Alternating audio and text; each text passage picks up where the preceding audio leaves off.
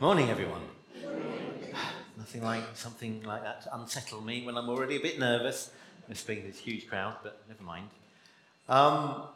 Yes, it's the second Sunday in our Advent series, which is called A Great Christmas, and we're talking about the great announcement.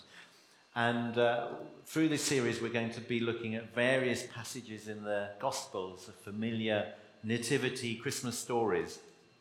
But we're also looking at the letter to the Hebrews in the New Testament. And it's always really good to put two passages of the Bible together and see how they talk to each other and inform each other. We get more out of that than just looking at one on its own.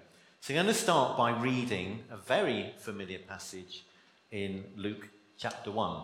In the 6th month of Elizabeth's pregnancy, God sent the angel Gabriel to Nazareth, a town in Galilee, to a virgin pledged to be married to a man named Joseph, a descendant of David. The virgin's name was Mary. The angel went to her and said, "Greetings, you who are highly favored, the Lord is with you." Mary was greatly troubled at his words and wondered what kind of greeting this might be. But the angel said to her, "Don't be afraid, Mary. You have found favor with God. You will conceive and give birth to a son, and you are to call him Jesus. He'll be great, and he'll be called the Son of the Most High. The Lord God will give him the throne of his father David, and he will reign over Jacob's descendants forever. His kingdom will never end." "How will this be?" Mary asked the angel, "since I'm a virgin?" The angel answered, "The Holy Spirit will come on you, and the power of the Most High will overshadow you. So the Holy One to be born will be called the Son of God. Even Elizabeth, your relative, is going to have a child in her old age, and she who was said to be unable to conceive is in her 6th month. For no word of God will ever fail."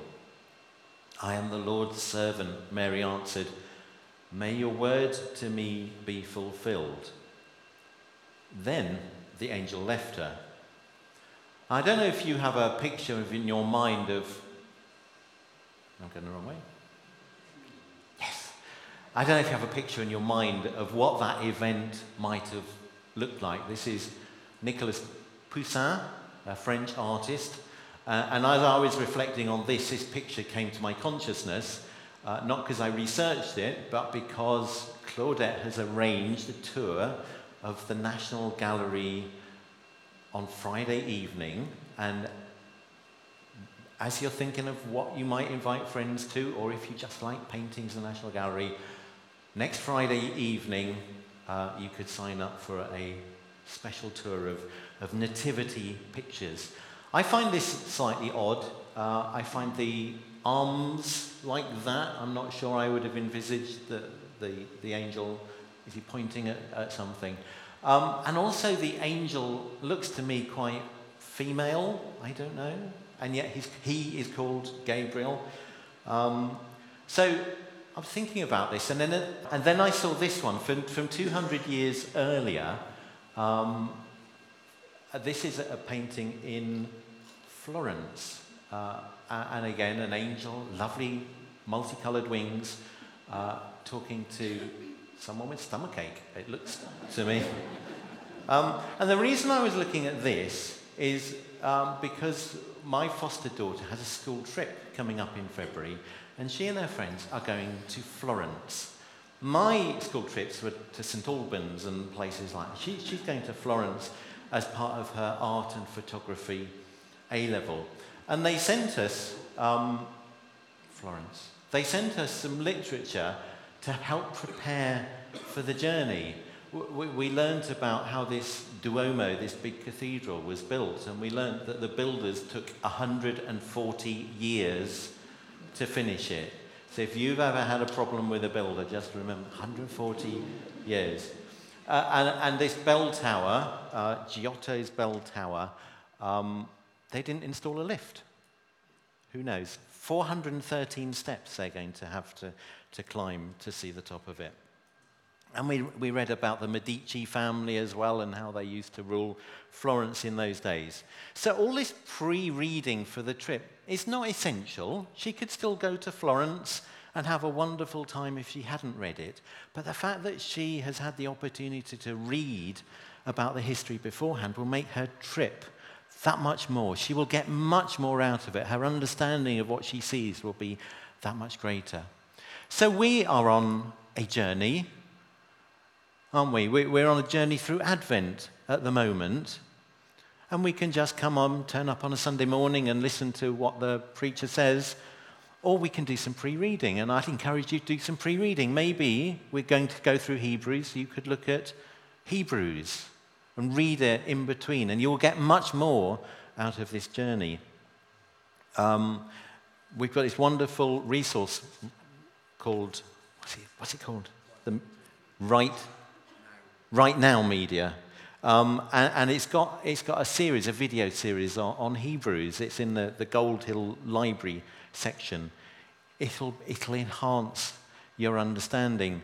I was thinking back to when I first became a Christian, and my early years of being a Christian. My understanding of Jesus was completely isolated from the background in which he grew up. He grew up under the Roman Empire with a strong influence of Greece and a Jewish culture. And that's where our faith grows up. That's the environment in which the New Testament was written. And we are ambassadors for our faith. We're called ambassadors for Christ. And it's strange because I was an ambassador for Christ and I knew nothing about the country that I was representing. And so as I have grown in my faith, I have spent time trying to understand the context of the New Testament. And I would just encourage everyone to do that because it will enable your faith, your understanding, your witness of who Jesus is to be richer and more powerful. We've got brains. God's given us brains, and many of us have demanding jobs that require us to study and to learn, and we need to apply the same rigor that we do to our careers or our education as to our Christian faith, and then that will make us more effective. So Hebrews chapter 1, which is my parallel passage for this morning with this, is a really hard passage to understand for a 21st century Englishman because it's all about angels. And I don't remember a lot of teaching about angels in the church, but when you read the New Testament and read the Old Testament, it's full of angels, angels, angels. And Hebrews 1, it's angels on steroids, if you like. It's just angels all the way. So if we're going to understand what Hebrews chapter 1 is saying, we need to spend a little time doing our pre-reading about angels. Another thing from Florence. And with angels, I must admit, I am slightly skeptical. I have a skeptical mind. People will come up with these marvelous stories of experiences they've had, and I'm thinking, yeah, really? Was it a delusion? Whatever. And the Christian church, sorry to say it, is probably more gullible than the population at large about spiritual things. I don't know. I throw that out as a suggestion. Joseph Smith claimed he met an angel, Moroni, who gave him a new revelation about what God was doing, and lots of believing people followed him and became Mormons. But it was a deceit. So we need to be skeptical, but not too skeptical that we get rid of angels from our understanding, because that would be non-biblical. The Bible is full of angels. But it's not very clear. It's like peering into angels is like looking through a kind of misty glass. You can't quite see what's going on. You know there's something there, but the story is a little confused. So I'll share some of what I've learned. If you try Googling angels, it's not a great start. There's a load of rubbish spoken about angels. So I've tried to stick to what the Bible says, or to what reputable theologians have gathered as they've studied scriptures and literature from the time of the Bible, from the Jewish culture. Before God created the heaven and the earth, he created angels. They were there, they watched him create the physical universe. And that means they're not physical themselves, they are spiritual beings. Now, there are different types of angels. There are two particular called seraphim and cherubim, or seraphs and cherubs, that seem to get marked out as slightly different. They seem to spend their time, a lot of them time, round the throne. When people like Ezekiel or Isaiah have visions of the throne, God on his throne, they see seraphim or winged creatures. They seem to be a special type of angels. Cherubim had a special job. When you hear the word cherub, what's the picture? Cute little chubby child? Not like that in the Bible. They're quite scary. And in fact, God put two cherubs outside the Garden of Eden. When he chucked Adam and Eve out, there were two cherubs there guarding the way that you wouldn't get past them. So they're not chubby little children. But most angels, they're not physical, but they can appear as physical entities. They can appear as human beings. They can talk to people. For some reason I can't get my head around, they can only be in one place at a time, mostly invisible. But we read in Daniel about how one of the angels was traveling and got held up for a long time. So in the Old Testament understanding, the understanding Mary would have had when the angel came to her was there's God, there's angels, and there's human beings. And that kind of hierarchy. Angels have been around a long time. They were there since the beginning of the world. And they have spent their time watching what God does. And they love it. Because of how they can see God, they spend their time worshipping him. That's the reaction. And when we're singing here, earlier, I don't know if you noticed, the angels were actually joining in the singing. You may or may not have heard them, but they love it when Christians get together and worship, and they say yes. They also love it when people first become Christians, when they first start following Jesus. There's a party in heaven, balloons, cake, it's singing, lots of singing. They're highly intelligent creatures, but they're also curious. They're intrigued by the way God deals with humans. It says in Peter, there's things that angels long to look into. And they have free will. They have moral responsibility. And some angels, particularly one called Satan, or maybe Lucifer, or whatever he wants to call himself, he rebelled. He wanted to make himself equal to God, and God wasn't having any of it, so he was thrown out. And when angels rebel, when they sin, that's it. There is no path back into God's presence. They have no excuse. God doesn't offer a path of salvation for angels who rebel. But he does for us. Isn't that amazing? When humans rebel against God, we have a way back, which is worth celebrating, but angels don't. Their key role is as a messenger between God and humanity. So when Moses received the law on Mount Sinai, Jews believe it was angels that brought it to him. The nativity story just fits in with that. God had a message for Mary, so he sent an angel to send it.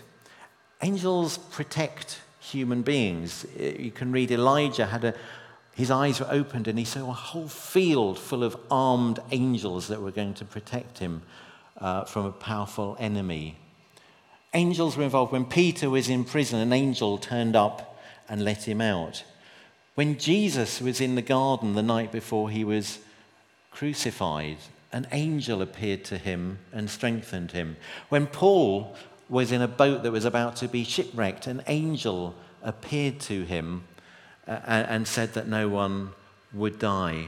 Angels are really active in both the Old Testament and the New Testament. Some people have had angels stay in their houses and not known about it. And Christians are going to be asked to judge the angels, it says in 1 Corinthians. That'll be interesting. So there's a lot in the Bible about angels. There's other stuff I don't really understand. Are angels male or are they female? Actually, they're neither.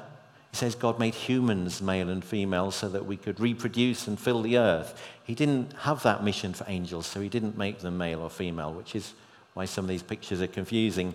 Do angels have wings? Well, those who are around the throne have wings, but if you had someone staying in your house who had a set of wings like that, I think you'd notice on the way to the bathroom, wouldn't you?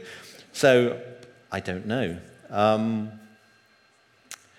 There are a few things we shouldn't do with angels. We shouldn't worship angels. They're created beings. We should worship God alone. We shouldn't pray to angels. We should pray to Jesus. We shouldn't seek an encounter with angels. If we have one, that's God's doing and it's fantastic. But if we want intimacy with God, we should seek it through Jesus, not through angels. If you see an angel and have an angelic experience or a message from an angel, don't go on about it. Paul in Colossians says, so such a person goes into great detail about what they've seen. They're puffed up with idle notions by their unspiritual mind. So if you read a book by someone who's met an angel, be suspicious. Take what the angel says, but don't go on about it. Don't get obsessed by angels. If you go on the internet, you can see classifications of angels, 7 levels of angels, 9 levels of angels, 14 levels of angels. It's all made up by people. The Bible tells us enough about angels for us to know what to do with them. Anyway, that's angels. We are now ready to look at the passage in Hebrews. Because this was written to Jewish believers. They had this understanding. God, angels, humans. And then up pops Jesus. Where does he fit into the picture? And the letter to the Hebrews says that angels are great, but Jesus is greater. It says he's the radiance of God's glory, the exact representation of his being. Here's a representation of someone you've probably seen on the telly. By the way, has anybody got one of these coins? Has anyone noticed in their pocket? No, me neither. They'll come out one day. But if this was your only understanding of what Charles looked like, I doubt whether you would recognize him if he walked past you. It's not a great representation, but the Son, Jesus, is the exact representation of what God is like. Jesus was involved in creation, doing creation. It was the angels were created.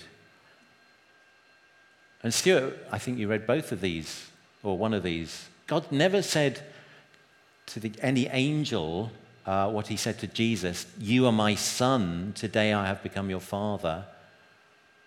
See, the relationship between Jesus and God is a father-son relationship. The angel's relationship is a servant-master relationship. And God never said to any of the angels, "Sit in the place of honor at my right hand until I humble your enemies, making them a footstool under your feet." Jesus sits at God's right hand, ruling and reigning. The angels don't do that. Angels are ministering spirits sent to serve those who inherit salvation. Who's inheriting salvation? We are. The angels aren't. And the angels are sent to serve us. And I was thinking about this verse. The angels, the previous two verses, it's a contrast. Angels do this, but Jesus. Angels are sent to serve. But Jesus, he was sent to serve as well. Wow. But he wasn't sent. He volunteered. He served of his own free will.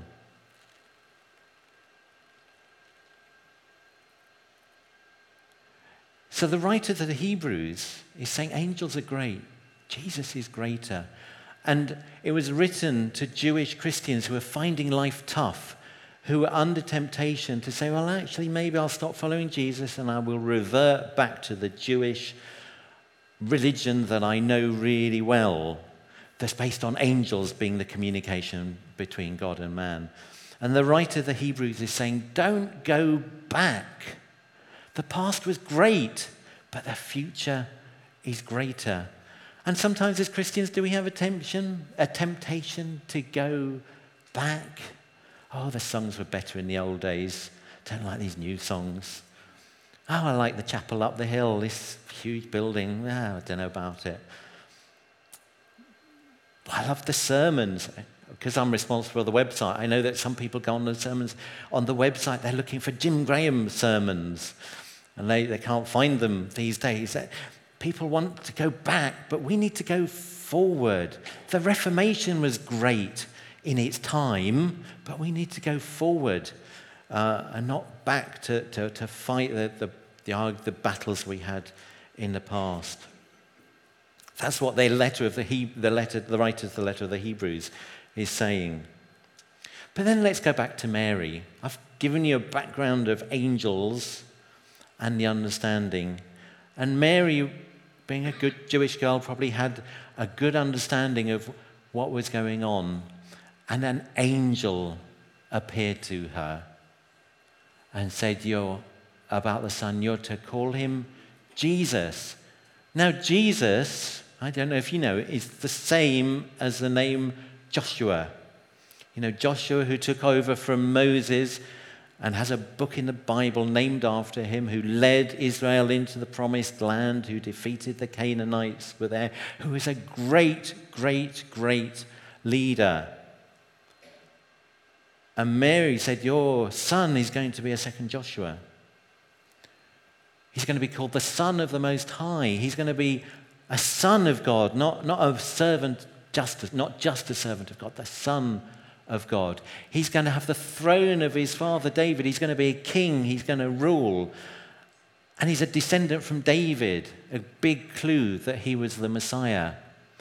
And his kingdom will never end. Joshua ruled, died, and then it all went pear-shaped. David ruled, great king. He died. It all went pear-shaped. Jesus, his kingdom will never end. It doesn't have to go pear-shaped after this. So Mary recognized in this message all these hyperlinks back to the Old Testament, back to the promises of God. And her response was, yeah, I'm up for that. May it be to me as you have said. And then she wrote a poem about it, showing great understanding of what God was doing through her and through the son that she was going to bear. Final thought. At the end of the passage with Mary, it says, and then the angel left her. And as I was meditating on this, I thought, why did Luke put, and then the angel left her at the end of the passage? Because he tells lots of stories in his gospel, and lots of exciting things happen, but the stories don't generally end with, and then they all went home. So why is he putting that? He's not wasting his words. And I was looking at the passage, I thought, Luke doesn't waste his words. And yet here again, the Holy Spirit will come on you, and the power of the Most High will overshadow you. And I thought, is this one event? Is this two events? Was Mary pregnant by the time the angel left? I don't know. Or was it a subsequent happening to her? I was meditating on this and trying to work out what is going on. So I had a look at the Greek translations of come on you and overshadow you. And it's not because I'm really clever or have big books. There are loads of tools on the internet that allow you to see the Greek translation. And I saw these two words, and then you can click on these and find out where else does Luke use the word epechomai or episkia, I don't know, whatever it says. And there are two other times he uses these. And I think Luke deliberately chose those words in order to highlight the parallel with these two other passages. And that's not me when I say I think. It's just the way people wrote in those days. It's the way the Bible works, that words are used deliberately to point to other passages.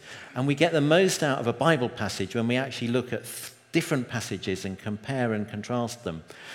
And so the word come on you is used in Acts chapter 1, which Luke also wrote. and Jackie was preaching from it a few weeks ago. Because what happened was the disciples were talking to the risen Jesus, and then he suddenly rose up into the air, and they're all looking up there, and an angel suddenly appears next to them saying, why are you looking up into the sky? This same Jesus will come back on you. Come back the way he disappeared. But wait in Jerusalem, and the Holy Spirit will come on you. And the other one I clicked on, overshadow you, that's used one other time by Luke. And that's where Jesus took some disciples up a mountain, and Jesus was transfigured, he glowed, and there were Moses and Elijah talking to him, and Peter got all really confused and said, oh, this is great, let's build a tent for you. And then they left. Now, I would encourage you, if you have time and the desire, look at this passage with Mary, the Annunciation and the Transfiguration and the Ascension, because Christians like jargony words, and we give words to these three events. And look at them. They've got surprise appearances, disappearances. What are the similarities? What are the same things? It's well worth your time, because your understanding of all three will be enriched if you do that. But then Luke says the angel left Mary. So Luke is saying, what happened next? What happened next? With Mary, she had an amazing experience, and what happened next is she was obedient and said, yeah, I'm up for that. With the ascension, what happened next? The disciples did wait in Jerusalem, and the Holy Spirit came on them, and the rest is history, and we're all sat here this morning, 2,000 years later. And then the middle one, the Transfiguration, what happened next? Well, they came down the mountain, and there was a boy with a demon, and the disciples couldn't evict the demon. And then they started arguing about which was the greatest disciple, and Jesus had to tell them off twice in quick succession. They didn't get it. They failed the test. And I was thinking, in our Christian life, we have some moments that are like the Annunciation, the Ascension, the Transfiguration, real spiritual high points where we feel close to God, where we've heard from God, we have a clear understanding that God is and he's interested in me. And they are fantastic, but they're rare. And most of the time, the Christian life, when you get up on a Monday after a great Sunday, is heavy slog, isn't it? You still have that annoying person at work who you have to love. You have all kinds of difficulties where you have to be patient and kind and Christ-like, and you don't feel on a spiritual high, you just feel like it's hard work. But that's how do we respond? We can't live on that mountaintop forever. We will come down, and it's the Monday morning. What do? Do we commit to saying, yes, Lord, I will treasure what you've done, but I know I can't live in it forever. But I will commit that Monday, Tuesday, Wednesday, I will live for you. I will follow what you do. I will be obedient to you. And whatever you have planned for me, may it be to me according to your will.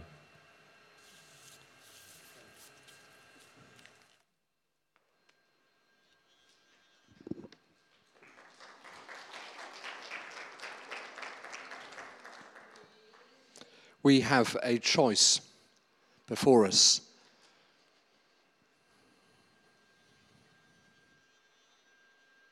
And as Steve just said, Mary's response was, may it be that your words to me will be fulfilled. In Hebrews 1 verse 6, it says that the angels worship the Son, Jesus. Let us be people who choose to worship Jesus. But let's be people also who, by the power of the Holy Spirit, announce great news.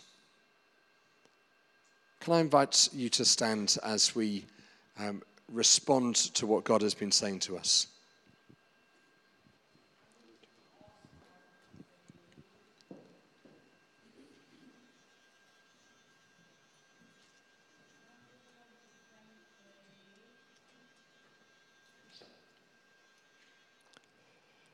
During an Advent season, we so often hear the story that we hear every Christmas.